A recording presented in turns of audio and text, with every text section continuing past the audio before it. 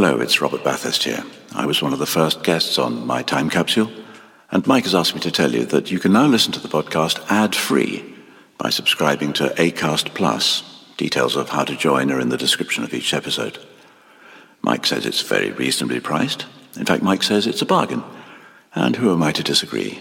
Locked here in his cellar. Anyway, for a small subscription, Acast Plus, My Time Capsule, ad-free. Free. Unlike me.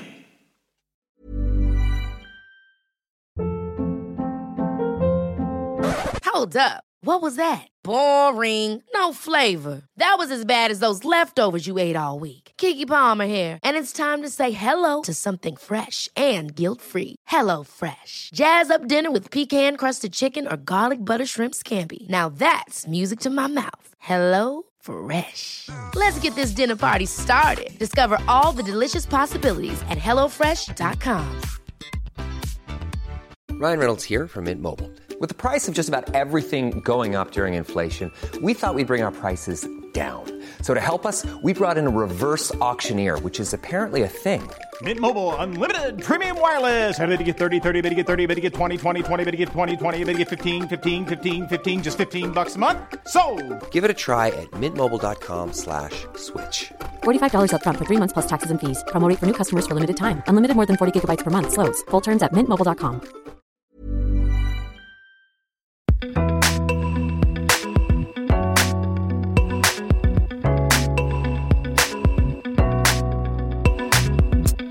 Hello, and welcome to My Time Capsule.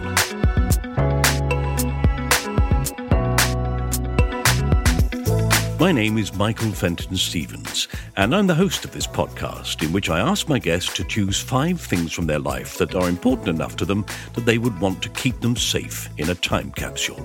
There is a twist, though. 4 of the things they choose can be things they cherish and hold dear, no matter how seemingly insignificant they seem to us. But 1 has to be something they wish they didn't have to remember. We then banish it from their life by burying it in the ground. Playing this game with me in this episode is the actress Anna Chancellor. Anna has had a stellar career since leaving LAMDA, where she trained, and is probably best known for playing Duckface in the Richard Curtis film 4 Weddings and a Funeral. But she's also appeared in, and this is just a brief selection, Pride and Prejudice, Kavanagh QC, Cold Lazarus, Longitude, Tipping the Velvet, 40-something, The Hitchhiker's Guide to the Galaxy, Spooks, Rebus, Suburban Shootout, St. Trinian's, My Family, Marple, Law and Order UK, Silent Witness, Miranda, Hustle, Waking the Dead, Lewis, the brilliant series Pram Face, A Touch of Cloth, Inside Number 9, Downton Abbey, Shetland, Ordeal by Innocence, Death in Paradise, and The Crown. She's twice been nominated for an Olivier Award for her performances in the plays Stanley and Private Lives, and once for a BAFTA as Best Supporting Actress in The Hour. Coming soon, you'll be able to see her as Lord Vetinari in the TV adaptation of Terry Pratchett's Discworld novels about The Watch. If I told you the rest, we'd never get to hear the fabulous Anna Chancellor and the things she wants to put in her time capsule, which I'm delighted to say was not recorded over the internet. Now there's a rarity we can all enjoy.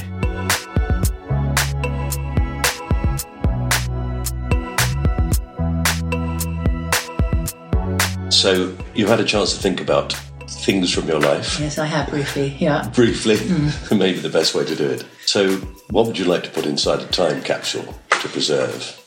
Well, I think the first thing I'll put in our time capsule will be a sort of commune I was brought up near but not living in. And this was in Somerset in the 70s, called Nettlecombe, which is West Somerset. And my parents divorced when I was young, and we went to live with my stepfather in this kind of large sort of rectory, I suppose, kind of like the big house. And there were 7 of us altogether, 7 children. And my parents were often absent. And my mother, they were often absent, and they were quite upper class. And we had everything, I suppose, that you would need. We were kind of, well-heeled, so to speak, or my stepfather was anyway. And he was a loving, very welcoming man. It wasn't, but there was something in it maybe that was a little bit desolate, you might say. And down the road from us, separated, I suppose it had originally been part of the same estate. So we were up the valley in this large house called Coombe. And down at the bottom of the valley, which was maybe a mile and a half, was this sort of dilapidated, very romantic group of buildings. The main house had been sort of burnt down and rebuilt, but it wasn't there that people lived. They lived around this courtyard, this sort of 17th century courtyard that was maybe very French looking, not a particularly English place. And off that courtyard were little houses, and which had been part of, I suppose, some bigger estate. There had been these incredible greenhouses that had been built by Paxton, who built the palm houses in Kew. But they'd all fallen down. And within this group of people, they were all artists. And they had huge printing presses, which had been bought from Canada, I think, in the 19th century. Great big letter presses, huge, I mean, filling up whole barns. And they'd be screen printing and etching and making things. And there were different studios. And the garden was called the Pleasure Garden, which again in the 19th century would have been bought over from people's, I think they were called the Trevelyan's, the original family. And they would have bought, monkey puzzle trees and exotic plants. Yeah. So there was this very kind of dark garden that surrounded the courtyard. That were, again, everything was quite falling down and in disrepair, maybe a little bit. But my best friend lived there. She was called Rebecca. Her father was an artist and her mother made jewellery. And I would get on my pony. We had horses.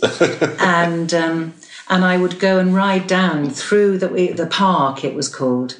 And I'd ride down and I would pretend to myself, in order to sort of keep myself amused, that I was escaping the Nazis and things like that. Oh. So it was maybe the beginning of me creating my imagination, inventing and imagining things and riding my pony. And that was my journey to get down there.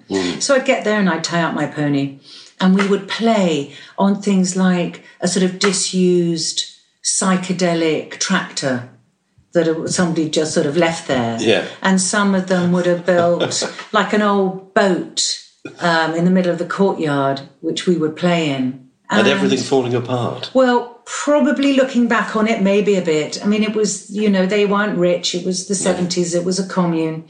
Self-sufficient? Were they self-sufficient? They grew their own vegetables and probably bought a few things. And they had these kind of projects where one of the women who I was very close to, she would be doing some project where she would dye all the sheep different colours, and she would make a work of art which was called a field in Somerset, which was she'd dress up as a tractor and be pulling sort of bits of thread and bits of fabric which would come down and be the fields changing and and it was, for me, it was a place of escape from maybe the sort of rigidity of the sort of remnants of the background and the class that I'd come from, which was probably falling apart itself, really. But I found great solace and comfort, and imagination was alive here. And they were people who, I mean, obviously all the people were different, but one particular couple, they were called Lizzie and Julian, and they were probably maybe only in their early 20s. But my grandmother had commissioned Julian to do a portrait of me when I was probably, 12 or something. And he was, and still is, the most sort of lovely, gentle, creative, sensitive man, but kind of boy man. Be smoking joints and stuff while he was drawing me, and we'd sit by the stove and then, there'd be homemade bread and all that sort of thing. And he would often play music. We'd dance to Ian Dury. I mean, I just loved him. But his wife, was a bit more sort of serious about her work and harder working, and took art and being an artist extremely seriously. And she worked as an art teacher in Bristol. They both did. And I suppose it was the first time, also in my life where I met people who were connected with their work, with their creativity, very seriously. It was a calling. It was a way of life. And for me, I think it also represented and felt like a sort of coziness and an intimacy. And which you weren't getting at home. Wasn't going to be like that at home. No, even with 7 children. Well, we certainly had our own thing going on. We were quite feral and we were quite wild. And my parents, I'm sure, found us difficult to cope with. And that's probably why they went on so many holidays. But we had nannies and stuff.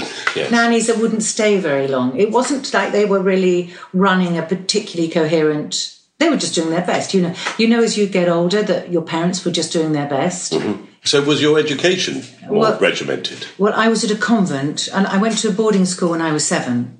I went to the local boarding school. Well, so I was what's called a weekly boarder. But that was, again, that school was a bit sort of falling apart. And I remember once, this wasn't through any means of being sort of naughty, but I think I hadn't gone home one weekend and there was no teachers around. And we had all these waste paper baskets full of paper. And we had open fires at school, which is odd, isn't it? Yeah. And I went to remember gathering all the pieces of paper. Actually, I was a paramaniac then and I am now. And I remember emptying all the waste paper baskets. I must have only been 8 or 9 on this fireplace in the main hall and I set fire to the chimney. But I don't know what was going on. So it wasn't a cruel place, but I was lonely. I was the youngest of my siblings. They'd all gone off to sort of more serious boarding schools. And so I was lonely. And I would go home and I had this rather awful nanny called Anne Craigie, she was from Belfast and she was tough and she used to make you eat. You take a mouthful and you had to put your knife and fork down after every mouthful and chew, which I now actually think probably wasn't bad, idea of digesting anything. And then I went to a convent when I was 10 in Dorset, which was strict and full of nuns and... Oh, Lord. We had to wear 2 pairs of pants and everything. And so I suppose with these influences from my child, my parents were divorced. I didn't often see my dad. My father was a sort of distant, very good-looking, gay, found children very difficult to deal with. And we'd go on these quite sort of kind of eccentric holidays with him where he would be touring what he called the continent. And he would be selling our books. He was a book dealer. Mm. And he'd be sort of flogging his books.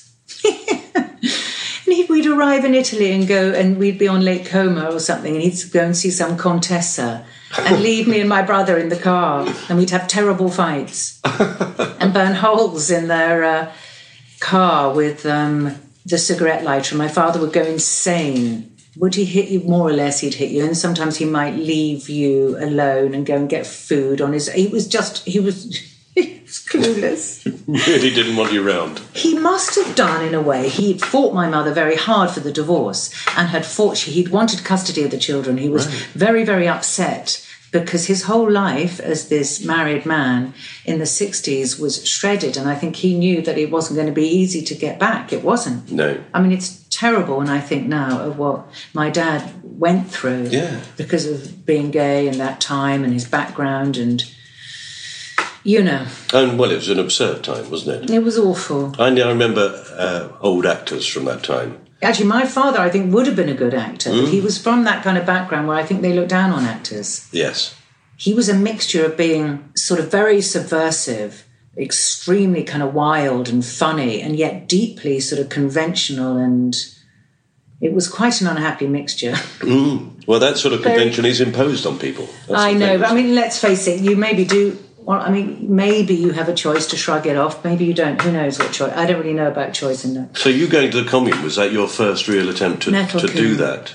Well, it wasn't an attempt because it was just life. It was just how things were. And my parents were close with these people. They weren't like, oh, where are you going? They were close and they would maybe buy art. So there was a sort of slightly patronage sort of relationship going on. But then... there would be things like in May Day, they would, erect a maypole and dress up the kids in sort of old-fashioned costumes. And we'd dance around the maypole. And one of Rebecca's father, he was part of the local brass band and he played the sousaphone. And there were parties there with big bonfires and they were community. Oh, they were a community. Sounds idyllic. Yeah, they weren't just a community with art. Everybody would come. Mm-hmm. It wasn't. They weren't separate or sort of oddballs. No. Or exclusive. Or no, not at all. I think that also was one of the things that was alive for me, was that there was this openness and this just acceptingness. Well, they were like just everyone else. The thing about if you come from a family that has been and considered itself important in some ways, it has a hell of a lot of restrictive thinking about it and negative thinking. And because when people or a class or a system put themselves above other people, it is depressing. There's no freedom, there's no softness of mind, no raising of consciousness. No. It's a very unhappy cage. I think it was for my mother, but she never was able to really rise out of that because the programming from such a young age was so intense for her. Mm-hmm. She'd also come from a very Catholic upbringing. So when she left my father, even though it was known that he was gay or maybe they might have thought of that, you see, as an illness. Mm-hmm. So she was ostracized by her family. For divorcing? For divorcing. Wow. Yeah. It was very serious and she was left on the outside of it and it was unhappy for her. And then she had these very wild children who were difficult to control, who were riding their ponies at breakneck speed and sort of crashing into fences and doing all sorts of bad things. Oh, my word. Yeah. Not easy. But I think with both my parents, they felt constrained and constricted, but they didn't have the confidence to embrace a new... Of course, the 60s, it was alive and available, but not for them. They didn't have the access or the ability, or maybe they had been too damaged as kids. Yes. And I feel that there was a lot of pain left over from the First World War. My great-great-grandfather was the son of the Prime Minister Asquith at the time. And Asquith must have been... I don't actually know that much about him, but I know he stopped the women's vote. Mm-hmm. I know that he was a very faithless husband. Mm. And his son died in the First World War. And that led his wife, young wife, to convert to Catholicism in the 1920s. Right. So there was this grappling to deal with this incredible grief, obviously across England, right? Mm. And I don't know how we helped those women and those children, how they were helped through their grief. She turned to Catholicism, but how much solace does that very structured, organised religion really give people? Only in its structure, I think. That sort of yearning and that need within people was not met by the Catholic Church. No. As we know. Yes. I suppose what I'm saying in a way through this particular story, in order to heal, properly heal, you probably do need creativity. You probably do need community. Mm-hmm. You do maybe need to kind of slightly grow your own food a bit, to be in contact with things. And I think at Nettlecombe, there was this relationship with children. Children were welcomed. Children were enjoyed. I don't think I felt from any other grown-ups that I met that I was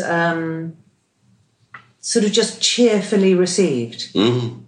No big deal, No. They weren't overly concerned by any of us kids. But I suppose I felt kind of maybe something akin... Love might be a bit of a generalisation, but... belonging, maybe. Mm. When I think of it now, they could easily have thought we were arseholes living up the hill in a big house. Oh, God, here they come again. Yeah, but I think actually we had charm. Yeah, I'm sure you did. Little girl on a pony. Of course you did. And the others. It wasn't just me. They loved the others too. Yeah, but the great thing is, all children, and adults always forget this, but children always remember when an adult pays attention to them. It's extraordinary, isn't it? Yeah. Because that's never been my problem. I've got many character defects, but enjoying children is not one of them. I can't understand why people aren't interested in children. They don't even listen to them. I know, but I find them so fascinating. Yeah. You can ask a child anything. I love to get children on their own and ask them a little bit about their parents. I love that. Or ask them about their teacher. You just drop, and they're like chat. And... yes. They answer your questions. For somebody kind of rather nosy like me, they're much more open. Maybe you could say you're being a little bit deceitful asking them leading questions, but... No, they want to tell you. Yeah, they want to tell you. Perhaps I should do this podcast with children. Yeah, but very interesting. Would be. Yeah. I might try it. I might be try good with at that. my grandchildren. Yes. Yeah. Well, there we are. All right. Well, for your first item into the time capsule, I should definitely put lovely Nettlecombe. Yeah. And Rebecca can go in there. I love Rebecca. There we are. Exactly. I think I was terrible to Rebecca and bullied her and used to pin her down and things, but she seemed to forgive me. Yeah. All right. Well, that's the first thing in the time capsule. Yeah. So what do you want to put in second? Well, second, when I came to London, I was 16, I suppose. I went to drama school at 19. I found drama school maybe a difficult place to settle. I was at LAMDA. I think I was all over the place. We'd been, as I maybe said, that we'd had this slightly erratic upbringing.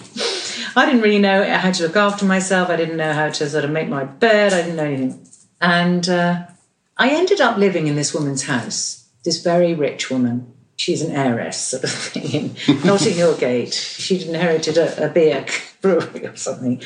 Anyway, she lived in Notting Hill Gate, had this fantastic house. Again, there's a slightly 70s theme. It had this kind of like very cool 70s, sort of like a proper Habitat, but kind of before Habitat kind of type kitchen. To me, it seemed very glamorous, and a bathroom on a sort of platform and whatever. Loads of people around, writers, whatever. And I lived in her house, looking after her kids, going to drama school, often late, I think. I like the idea that you had to actually be somewhere. So, all these things were difficult for me. But down the road, Portobello Road, was a pub called the Warwick Castle. And the Warwick Castle was a sort of hub of all the kind of misfits from sort of West London at the time, when it was more the place to be rather than the place very much not to be right now. Now I think they call it the mild West. Then the Warwick was a proper pub. It had a landlord called Seamus, proper Irish landlord, like the real thing, knew how to run a pub. And then you'd have like the pool table that was surrounded by often the older West Indian guys would be playing pool. Then you'd have absolute fucking nutters. There was all these different characters. One guy was even called Pete the Murderer because he was a murderer. Yeah, that was his name. And they were very exciting people. There was a band at the time called Rip, Rip and Panic, and the main singer was a girl called Nana Cherry. I don't know if you know her. Who was beyond glamorous. Beautiful woman. Beautiful, and the band were wild. And I remember going to see them play, and she was wearing a sheet like a kind of toga. And her first song was I'm Wet and It's Not Sweat. Straight from the convent, right? Yeah. But in the pub, I met a guy. Actually, I'd met him before at the Edinburgh Festival at an Ian Dury concert. And Ian had got on stage, very frail and very kind of weak looking. And on this guy who was helping him on stage was in a sort of skinhead with a kilt, and he was helping Ian in this kind of macho-y way. But then suddenly the lights went on and the blockhead started playing, and Ian sang, I'm spasticus autisticus. And then Jock, who is the right-hand guy, just said to the audience, dance, you fuckers, dance. Brilliant. And I remember thinking, my God, he's great. Yeah. Then we met him afterwards, Jock, or probably already well gone, drunk. And then about 4 months later, I was in the Warwick Castle. Kevin Allen, do you remember Keith Allen, the Allen brothers? Well, both of them, yes. and all sorts. Lily Allen's dad. That's right. Weird world. This marvellous model, Inez de la Fressange, Lord Patrick, whatever, the whole lot were in there. People who had for some reason or other left their backgrounds. They came to this one pub. And I then went to the pub one night and saw Jock reading a poem in a suit, shades. And I remember saying, "Hey, do you remember me?" And he took his glasses off and they were all like blue, sparkly eyes and everything. And I thought he was just so romantic. And within 3 months I was pregnant. I was at drama school. And that was that, really. I had to leave drama school early. Everyone thought that was Anna's time was up. That was the end of it. That was the end of it. Yeah. Jock hadn't had a job since 1971. He worked at Stiff Records, supposedly, but really he was the sort of mascot of people like Shane MacGowan with the Pogues or The Clash. He was like the only roadie who couldn't change a plug. He was absolutely useless. Yeah. But he was genuine. To me, he was captivating. I mean, we ended up living in a basement flat in Shepherd's Bush. My sister lived above me. We had the baby. And for Jock, for me, although there were so many things that everybody quite rightly must have thought were appalling. My parents wanted me to get the baby adopted and all sorts of things. And I totally understand. It didn't look good. But what Jock had in that little basement flat, we had a family, and I felt Jock was my champion. And maybe I hadn't felt that because my parents were not able to give you that feeling, especially not my father. And Jock, my sister living upstairs, she'd say, "You two are driving me mad. I hear you talking all night long." And Jock was a Samuel Beckett fan. And he would read, and Viv Stanshall, and he'd introduce me. We'd play a lot of music and, smoking. What were we smoking? Piccadilly cigarettes and probably a lot of joints. But I didn't know what it was to be an alcoholic. I didn't have an idea about the blackouts and, and it was tough. It was tough for both of us. I was so untogether that when Poppy was older, I think we'd broken up when she was about 4, but I was constantly losing my keys, which I still am. I mean, you're just born with your character in a way. And I used to have to go to Poppy's school and get her out of the school so I could squeeze her through the gate of the bars of our basement flat to let me in. She was like my key. But the Warwick was a place that will never exist again. It was of its time. Again, it was a community. They'd have a cricket team, Welsh Ray. It was Jock the Scot, Welsh Ray, Pete the Murderer, Anna the Actress. That was, everyone just had names. And they were the sort of places, there weren't many of them in London, but if you knew about them, you were in. And if you didn't know about them, there was no way of finding out. No. I reckon they were quite snobby as well as to who was allowed in. Yeah, I'm sure. Keep it exclusive. Yeah. Just our sort. It was just... But then not our sort, all sorts. Well, all sorts are our sort, aren't they? Once people have sort of discarded something, a bit like we were saying about what maybe the move my parents couldn't make, which was to discard their background and move somewhere forward. It was an attempt. It was just an attempt for everyone to rid themselves of maybe the programming. In a way, it doesn't matter what class you come from, right? Jock was from a very working class family. Mm-hmm. His father had died when he was young. His father had been captive in Burma. And then he came back and he worked for the local power station and died of very quickly with 7 children of asbestos poisoning. And leaving 7 children, they were poor. Poor. And... whatever happened to Jock then was too difficult for him to overcome in many ways. Sometimes things are too big for people to get away from. And in Scotland, working class Scotland is a very puritanical, judgmental society. And...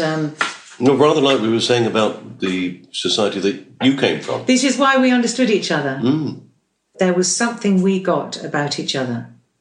I mean, in a way, it was not so easy for me because I was only young. I was only 21 and I had a kid. And then once I had a kid, I couldn't go out so much. No. I missed out sometimes on what other 21-year-olds would have been doing. And I certainly wasn't working, but... My wife, the same thing. Uh-huh. She had young children. With you? With me. We didn't go out for years. Yeah.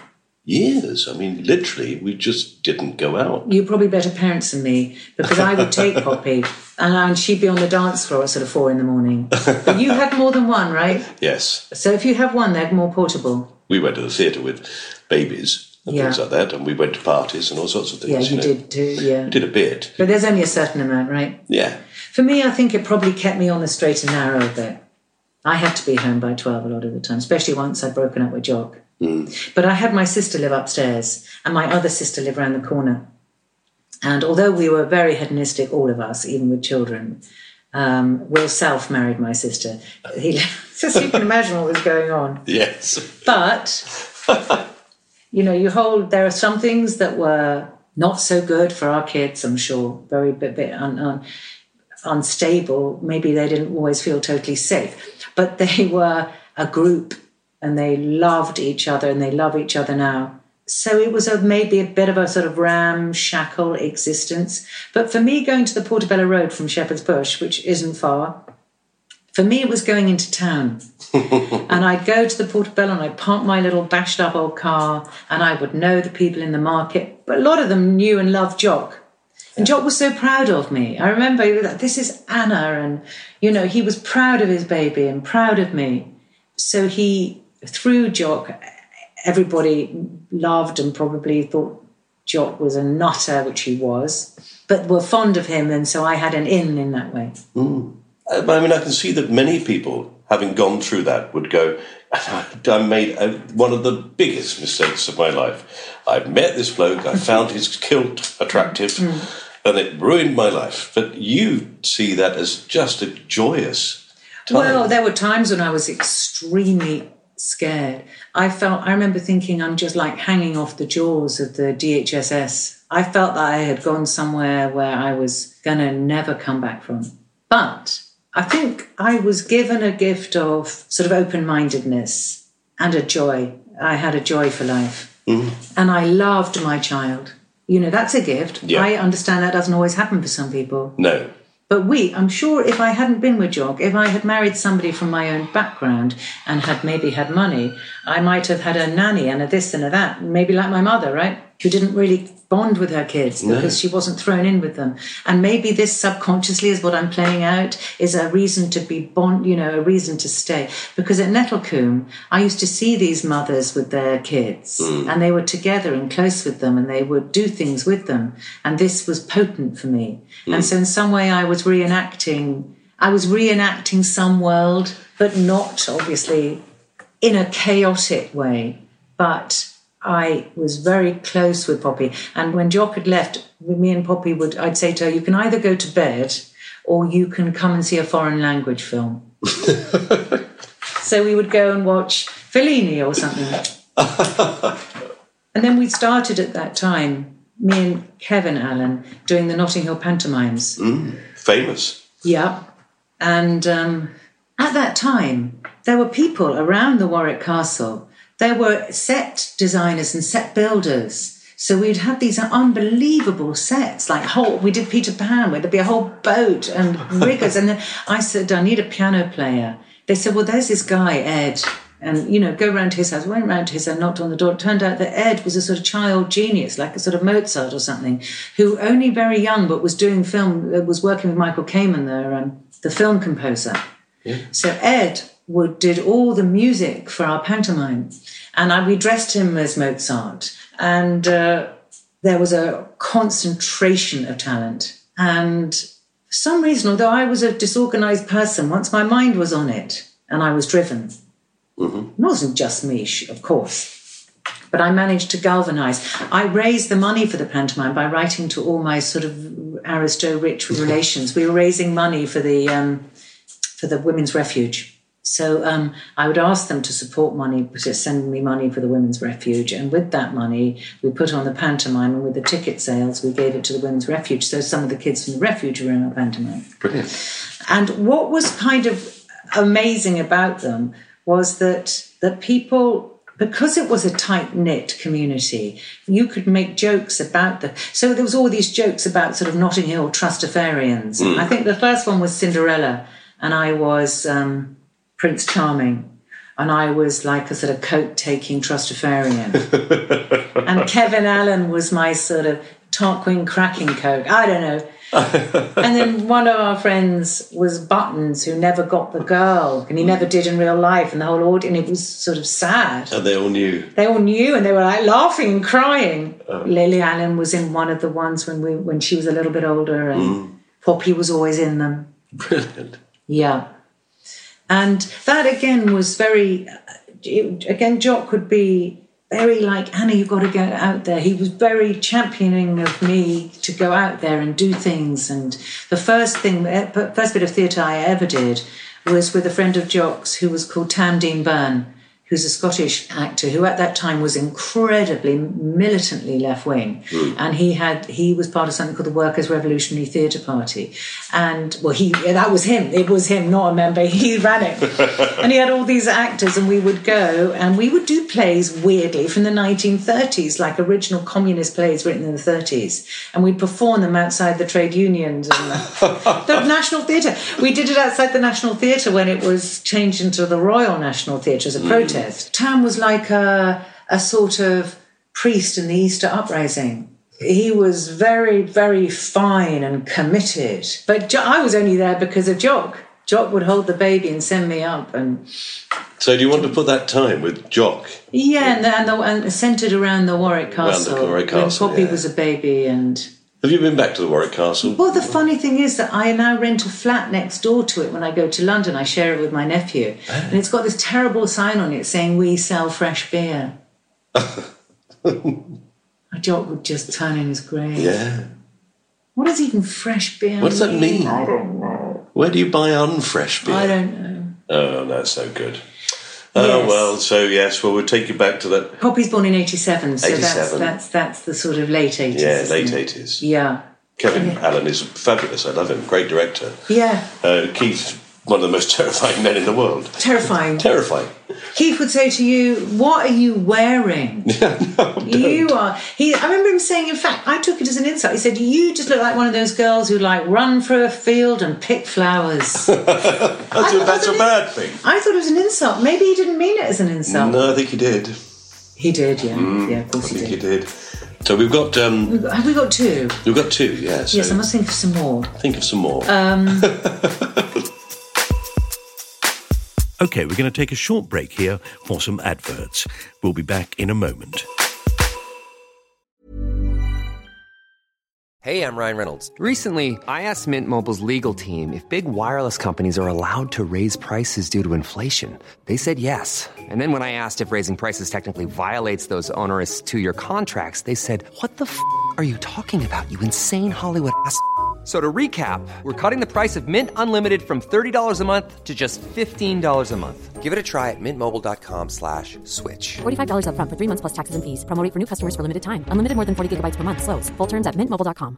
Quality sleep is essential. That's why the Sleep Number Smart Bed is designed for your ever-evolving sleep needs. Need a bed that's firmer or softer on either side? Helps you sleep at a comfortable temperature? Sleep Number Smart Beds let you individualize your comfort, so you sleep better together. J.D. Power ranks Sleep Number number 1 in customer satisfaction with mattresses purchased in-store. And now, save 50% on the Sleep Number Limited Edition Smart Bed for a limited time. For J.D. Power 2023 award information, visit jdpower.com/awards. Only at a Sleep Number store or sleepnumber.com. Cool fact, a crocodile can't stick out its tongue. Also, you can get health insurance for a month or just under a year in some states. United Healthcare short-term insurance plans, underwritten by Golden Rule Insurance Company, offer flexible, budget-friendly coverage for you. Learn more at uh1.com. Welcome back. OK, let's get straight back to Anna Chancellor and find out what else she'd like to put in her time capsule. And you're on your own, you're divorced? Yeah, we weren't married, but we were separated. I just survived. And amazingly, then I got this Boddington's beer commercial, which was quite sort of a hit at the time. They were popular commercials at the time. This was a takeoff of a Cornetto advert. And then maybe 4 Weddings and a Funeral came quite quickly off the back of that. Although I know that when they interviewed me, I think they might have thought I was a bit of a loose cannon. But I had this love affair with this terrible, semi-dangerous guy. Oh, and he had bought me a pair of Manolo Blahnik shoes, which were very expensive and made out of black velvet. And Mike Newell, at the time, they noticed they were captured by these shoes. They were captivated by, I think it was between me and another girl, but they were like, let's bring her back and see if she's got those shoes on. That's what Mike told me recently. Wow. Yeah, I applied that technique myself, I remember. Make yourself stand out. My father had told me, make yourself stand out. Do something to make them remember you. Do something that nobody else is going to do. You're so trained in a way at drama school and everything to be very obedient, to do what you're told. But I actually don't think it's a fine line. You need to do what you're told. You need to turn up. You need to take notes. You need to execute them. But it mustn't be at the expense of who you are. And I think if you're too deferential, if you're too willing to comply, people have got to be a little bit hungry for you. Yeah. Even if you're no one. There's got to be some element of danger as well, I think, in what you do. Some element of risk. It's a very unknown science, though, isn't it? Because sometimes you'd think, I was so good in that interview. I was so fun and I looked great. And you'd ring up your agent, any news, they'd be, no, that's a definite no. They're like, really? Yeah, no, they immediately said no. Oh, no, they know they didn't want you. That's very true. Yeah. So did you feel that about 4 Weddings? I thought I had been for lots of auditions and nobody had been at all interested in me. And I remember I was driving my car and somebody stopped me and said, oh, Anna, have you got a job yet? And Poppy, who was in the back seat, shouted, she's never going to get a fucking job. Which must have been everything that I said. I thought I was never going to get a job. Yeah. I felt like I wasn't the right kind of person and I didn't have what anyone wanted. And I remember thinking, oh, I've got this wrong. I think I'm not meant to be here to be a performer, or I'm meant to be in the audience. I've somehow misunderstood my calling. I literally remember telling myself that. So sometimes when people say to you, oh, I really wanted to be an actor, but I wouldn't have been any good, I was too this and that, I'd say, no, that's probably not true. You just make yourself say, when things don't work out for you, you give it meaning, and you say, oh, this was the reason, I wasn't good enough, I was this, I was that. No. It's luck. I was lucky. Just at that time, I had something in me that those guys kind of found it like a little bit nutty or something, because Duckface was a bit of a nutter. Yeah. And they didn't want someone to act it. They probably were going for a little bit of reality there, because I had no experience. They took a punt with me, I suppose. Well, they did with everybody in that film. You can look at it now and say full of famous people, but hardly anybody at the time. Simon Callow, I think, possibly. Yeah. Everybody else, not famous. Yeah. There was not a person in it that anybody had heard of, even Hugh Grant. Yeah. And then after the film went out, everybody in it was famous. Yeah. So the punt was there all the way along. Yeah. And a difficult thing for Richard Curtis to do, because he's basically casting himself and all his friends. Because it's incredibly autobiographical, that thing. I think I may have been at many of the weddings that he wrote about. The funny thing is that film was so popular, even to people who weren't familiar with that world.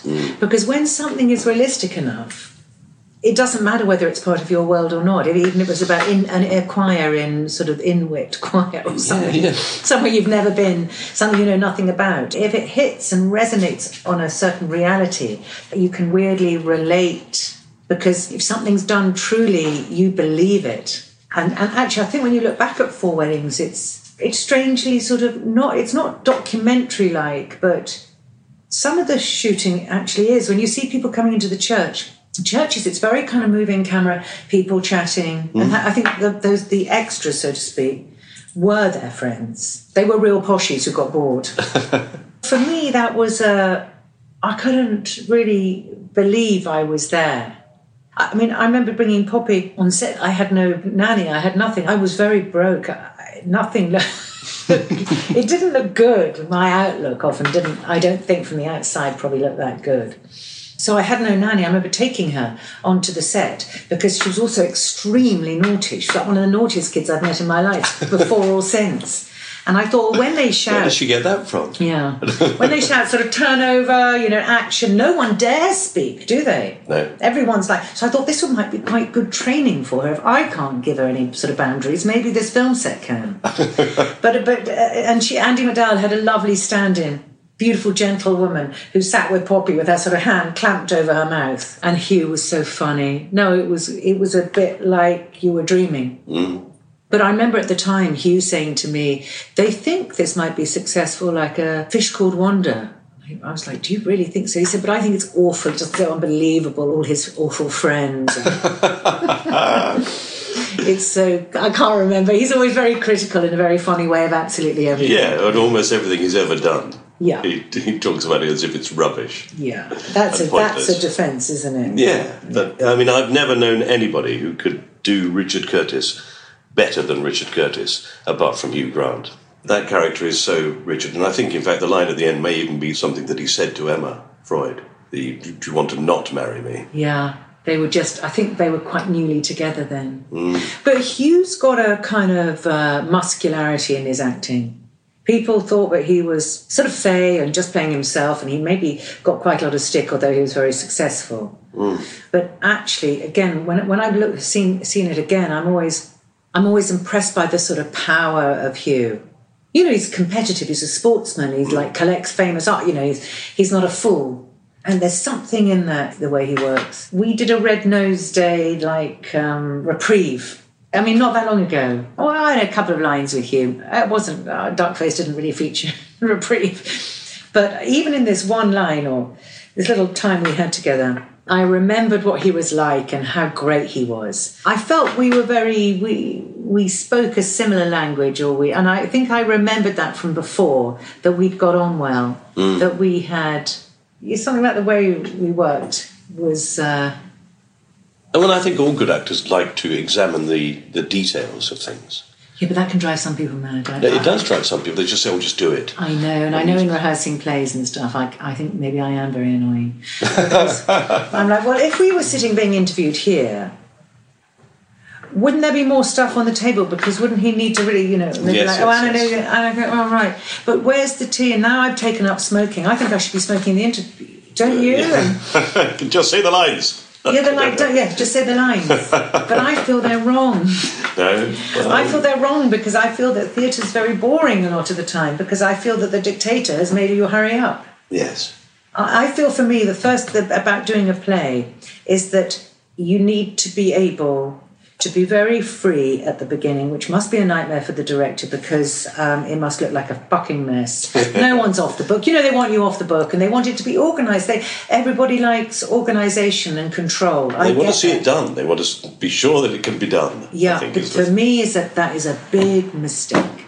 Because, again, when we were talking about actors being very obedient, actors are quite easily scared. I know a lot of us are assholes too, and maybe scare the director, so it's coming both ways. But I think that if you can create a rehearsal room, and probably on film too, where people can make mistakes, where people can slightly be their sort of ticky, annoying selves. And like with a kid, let them settle and then see let the chaos. And then if you're a good director, then we'll keep that and we'll lose all of that crap.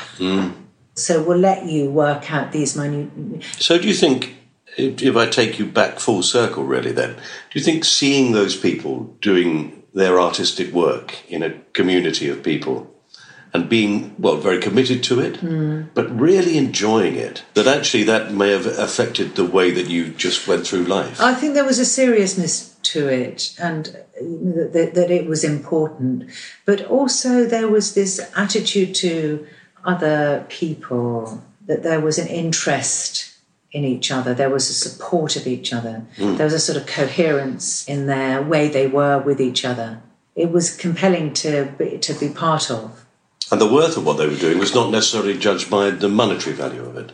They were overlooked. They never got their time. They never got their 15 minutes. They were turned away, a lot of them, from the Royal Academy exhibition. The art world missed a trick. It will go back. It will go on in 50 years, maybe even now, and say, what was happening with rural artists of the 70s? They didn't feed them. Our society, our world of art, they weren't noticeable enough. No. And it was a missed trip. Yes. You know, many, many people are very, very talented and they don't get their moment. There's been so much talent and so much that could have been given to England. So much we could have learnt from immigrants coming into this country. And it doesn't even matter, maybe, in the end, what background you're from. Just take individuals. People had things to offer. Not just a profession or a community, and they were turned away. It's such a waste of resources, isn't it? That's what I'm saying. Just a waste of resources. That's what I'm saying. Yeah. Well, and then if you apply that to a worldview, which is that there are hundreds of millions of people who don't even ever have an education, never get fed properly, are never shown anything, and you sort of go, well, amongst them is the person who, had they been shown it, might have gone, well, the cure for cancer is obvious, isn't it? Yeah, I know. But we need to find something from all this chat. We need to find something to put into the time capsule. So I'm going to suggest to you... Yes, a different. Because it's sort of, in a way, it's opened up all that we've talked about, would be those fantastic shoes. Yes, that's clever. Well, but because, you know, that came from an unhappy love affair, a difficult time in my life, and it was a present given to me out of a sort of, not you're my mistress, but, you know, that sort of something not very heartfelt. They're almost dressing you up. Yeah, yes, that. And it was those that caught the eye of Richard and Mike Newell. Isn't that funny? Yes. And that turning point, that suddenly you thinking to yourself, you know, and Poppy saying she's never going to fucking get a job. She's never going to get a job. Yeah. Well, that's fabulous. So we will put those in as well. That's good. That's good. All right. There are two more things to go in. Yeah. We're going to be. Am I talking too long? No. Okay. Well, the next thing I'll tell you is that I married a cameraman, and it should have been a love affair, right? Not a marriage. Mm-hmm. But when the marriage broke down, it broke down very quickly. It was like we dropped a sort of glass bowl, and both of us looked at it and couldn't bother to pick up a piece. We were living a sort of dissolute life. And I was working in the theatre. I was in a double bill, a Peter Shaffer and Tom Stoppard double bill in the West End. And it was the opening night. We were on the verge of separating. And I was in my dressing room, and I remember thinking, oh my God, he hasn't even called me or sent me a card or anything. And I remember feeling very, very alone. And, you know, everything had fallen apart. And I didn't really know what I was going to do. I was a heavy marijuana smoker. And we were in the West End, and I called up my local cab company, and I said, could you just send me some... There was an old Indian guy who was a Bala. He was a really nice man. I said, could you send Bala to pick me up on matinee nights to take me home?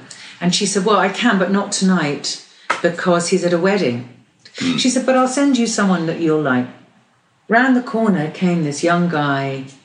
corkscrew hair, like in an Adidas tracksuit, kind of like a young footballer or something.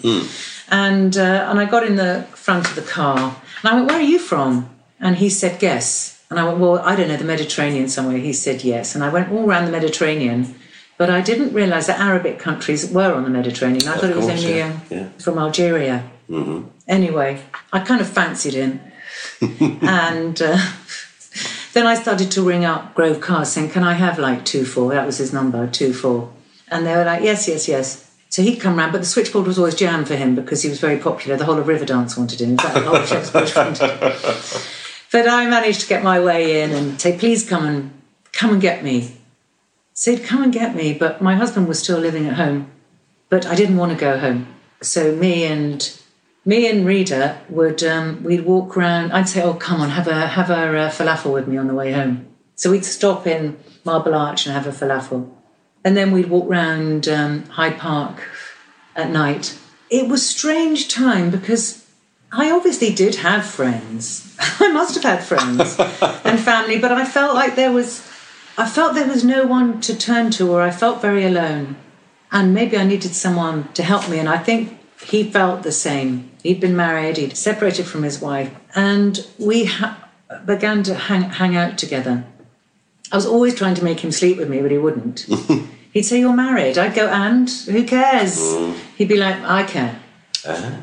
I'd never met anyone who had a moral code. And then I was furious. I said, well, what's your relationship with God then? What is your relationship with God? And he would say, it's indisputable. And I was jealous. I was jealous of that foundation, core belief. Certainty. I felt that I did not have any of that. And after a while, I think I kind of bankrupted him because he stopped at his most busiest time. He was with me. Walking around the park. Walking around the park and eating falafels and sort of I'd probably be crying and things. And eventually my husband left.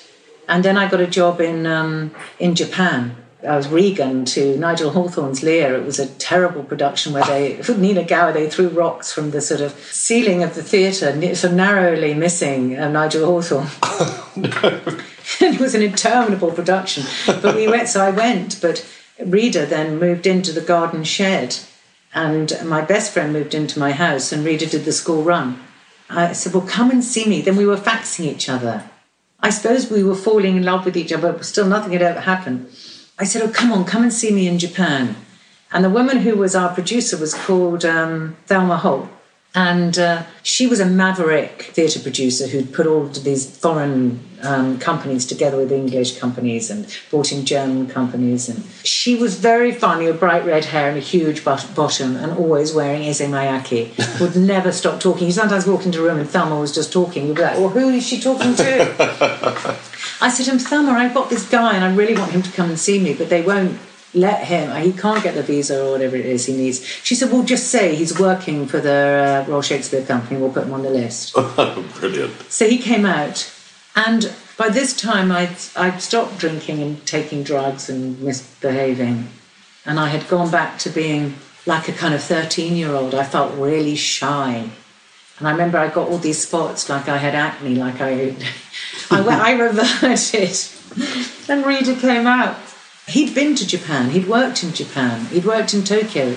I hadn't been able to find my way around Tokyo because I couldn't read any of the signs. Then Rita came out. He knew everywhere to go. And there was a famous actor, Japanese actor in the company called Hiro Sanada.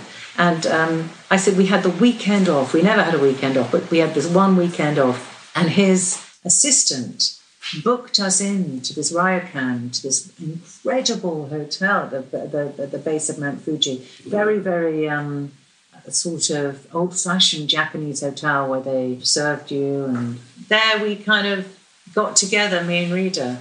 Finally, after probably been about a year. And that was 24 years ago. Good Lord, that's fabulous. I know. It's extraordinary because... So that being an honourable man and having a moral basis to his life. Do you know, he probably found me too much. He probably thought, oh, I can't go into this woman yet. Face her.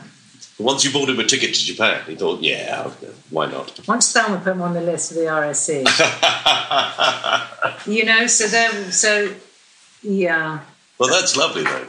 I'm going to put a falafel into the time capsule. That's funny. It'll stay fresh. That's funny. So you'll get the smell. Once you open it again, you've got the smell immediately and it can remind you. That's funny. Yeah. So that's Rita. That's how I met Rita. That's lovely. Yeah. So talking through your life, as we sort of have been, there were points in it where you might have looked at it and gone, well, there's no hope for this girl. You could have done. She's not going to get a job. She doesn't look maybe so totally employable. She's with completely the wrong crowd. She's always going out with the wrong people. Look, she's messed everything up. Yeah, you could see it like that. And yet, here you are 24 years later. Yeah. Well, there we are. So we've got one more thing to I think put the in. last thing we'll do is that my daughter Poppy, who, like I told you, was like the naughtiest child she looked like I'd stolen her from... Well, Jock was from gypsy descent. She had this very, very Celtic white face and blue eyes and absolutely like a ruffian she looked, pierced ears. And then she turned into this unbelievably sort of svelte, very talented artist. She's an illustrator and very clever and smart. She's a sort of upgrade in a lot of ways. And just this wonderful person. Where does she live now? So she lives in Brixton. Mm-hmm. But they're selling their flat and hopefully moving to Brighton. Oh, right. Coming back Yeah. To be close. Yeah. So Poppy met this great guy, Johnny, and they decided to get married. But they had this very small wedding, which was, I said, Poppy, if it's going to be so small, just don't tell anyone. It was just, her, me and Rita and her family. Mm-hmm. I said, don't tell anyone. Just do it and then you can tell them. Well, this turned out to be fatal. So they did it. And then the whole of my family were absolutely distraught. Oh, no. They were like, how could you do that? So my brother, who lives in Somerset, where we were brought up, said, fuck it, we're not going to have this. You're going to have another one. And he lives in a very, very beautiful bit of Somerset. And there's this wonderful church, which we all walk to when we go for walks there, called Raddington, which is just this very, very early, simple church with those very high pews from the very early churches. And it sticks out a bit like a boat on the sort of prow of a hill. And he spoke to the priest there, woman priest, and said, listen, can I give you some money for the roof of the church? Oh, and by the way, could you just do us a little blessing? She said, well, I can fit you in on a Sunday morning before service. So we had to be there at 9:30 for it to be sort of done by 10. So we all sort of hastily arrived. Poppy kind of grabbed something from my cupboard on the way down, a dress that a great friend of mine who sadly died, she'd worked for a designer, Alberta Ferretti, and had given me this dress, black, beautiful dress, like a sort of like a hanky, like a silk hanky. And Poppy kind of grabbed that, and I grabbed some green dress, and we woke up in my brother's house. So that's I've got 3 sisters and a brother, and we were all staying in his house or nearby, and we got up that morning. He was like, hurry, everyone, for God's sake, hurry. And we were just like charging to the church, and it was raining like this, and a tree had fallen down. We had to sort of get past and muddily sort of get into the church, and there was nothing in the church. It was just this empty church. And she was late. The priest was late because of the fallen tree. And I just got this image of her sort of dressing and having to undress, a bit like in a play at the end of she was like, coming, just sort of pulling on her hassock. They're called a hassock. Yeah, or a cassock. Cassock. No, yeah, not a hassock, cassock. Pulling on her cassock. And sort of quickly, and my sister had arrived with her banjo and she was just like playing her banjo while everybody was arriving, and none of us had seen each other, and some were in their gumboots and some were in their raincoats and some were dressed up more finely, and Fig was there, Poppy and Johnny were. And Poppy had also grabbed, I think from our house, like I had these paper flowers. So she was just holding a bunch of these paper flowers that a friend of hers had made. And when people spoke, whoever got up to speak, my brother read this poem by Swift, which was called the whore and the...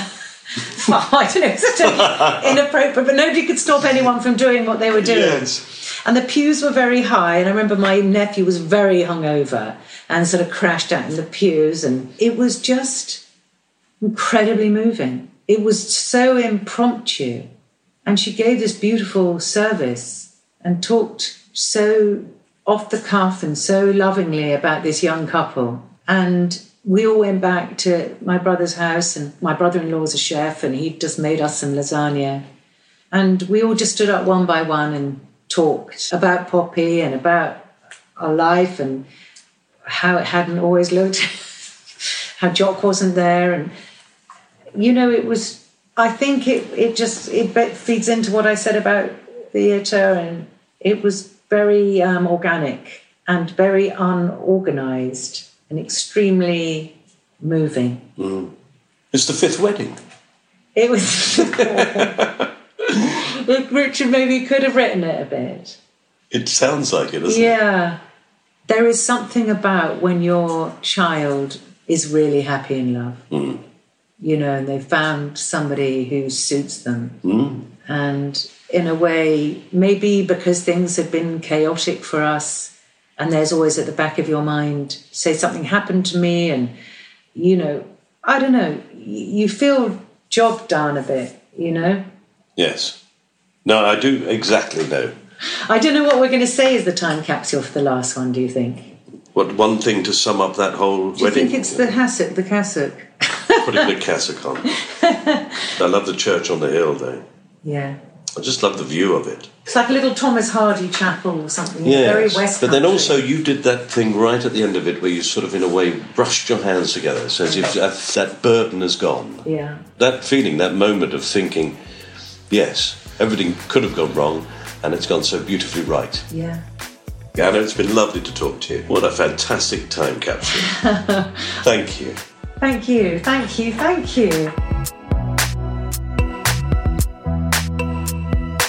You have been listening to My Time Capsule with me, Michael Fenton Stevens, and my guest, the fascinating Anna Chancellor. You can subscribe to this podcast on Acast or wherever you usually get your podcasts. If the opportunity arises at all, we'd be very pleased if you would rate us and review the podcast. You can follow us on Twitter, Instagram, or Facebook. Just search for My TC Pod. And the theme tune by Pass the Peas Music is available on Spotify. This podcast was a cast-off production, produced by John Fenton Stevens. If you're looking for someone to produce your podcast, at very reasonable rates. Well, at least they are for me. He's my son. Hey, hang on a minute. If you lot start pricing me out of the market, I'm buggered. I couldn't do this on my own, you know. Well, till next time, if there is a next time, bye.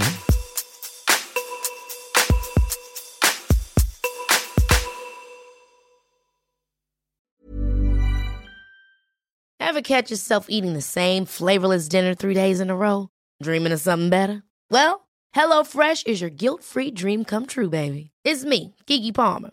Let's wake up those taste buds with hot, juicy pecan-crusted chicken or garlic butter shrimp scampi. Hello Fresh. Stop dreaming of all the delicious possibilities and dig in at HelloFresh.com. Let's get this dinner party started. Even when we're on a budget, we still deserve nice things. Quince is a place to scoop up stunning high-end goods for 50 to 80% less than similar brands. They have buttery soft cashmere sweaters starting at $50, luxurious Italian leather bags, and so much more. Plus, Quince only works with factories that use safe, ethical, and responsible manufacturing. Get the high-end goods you'll love without the high price tag with Quince.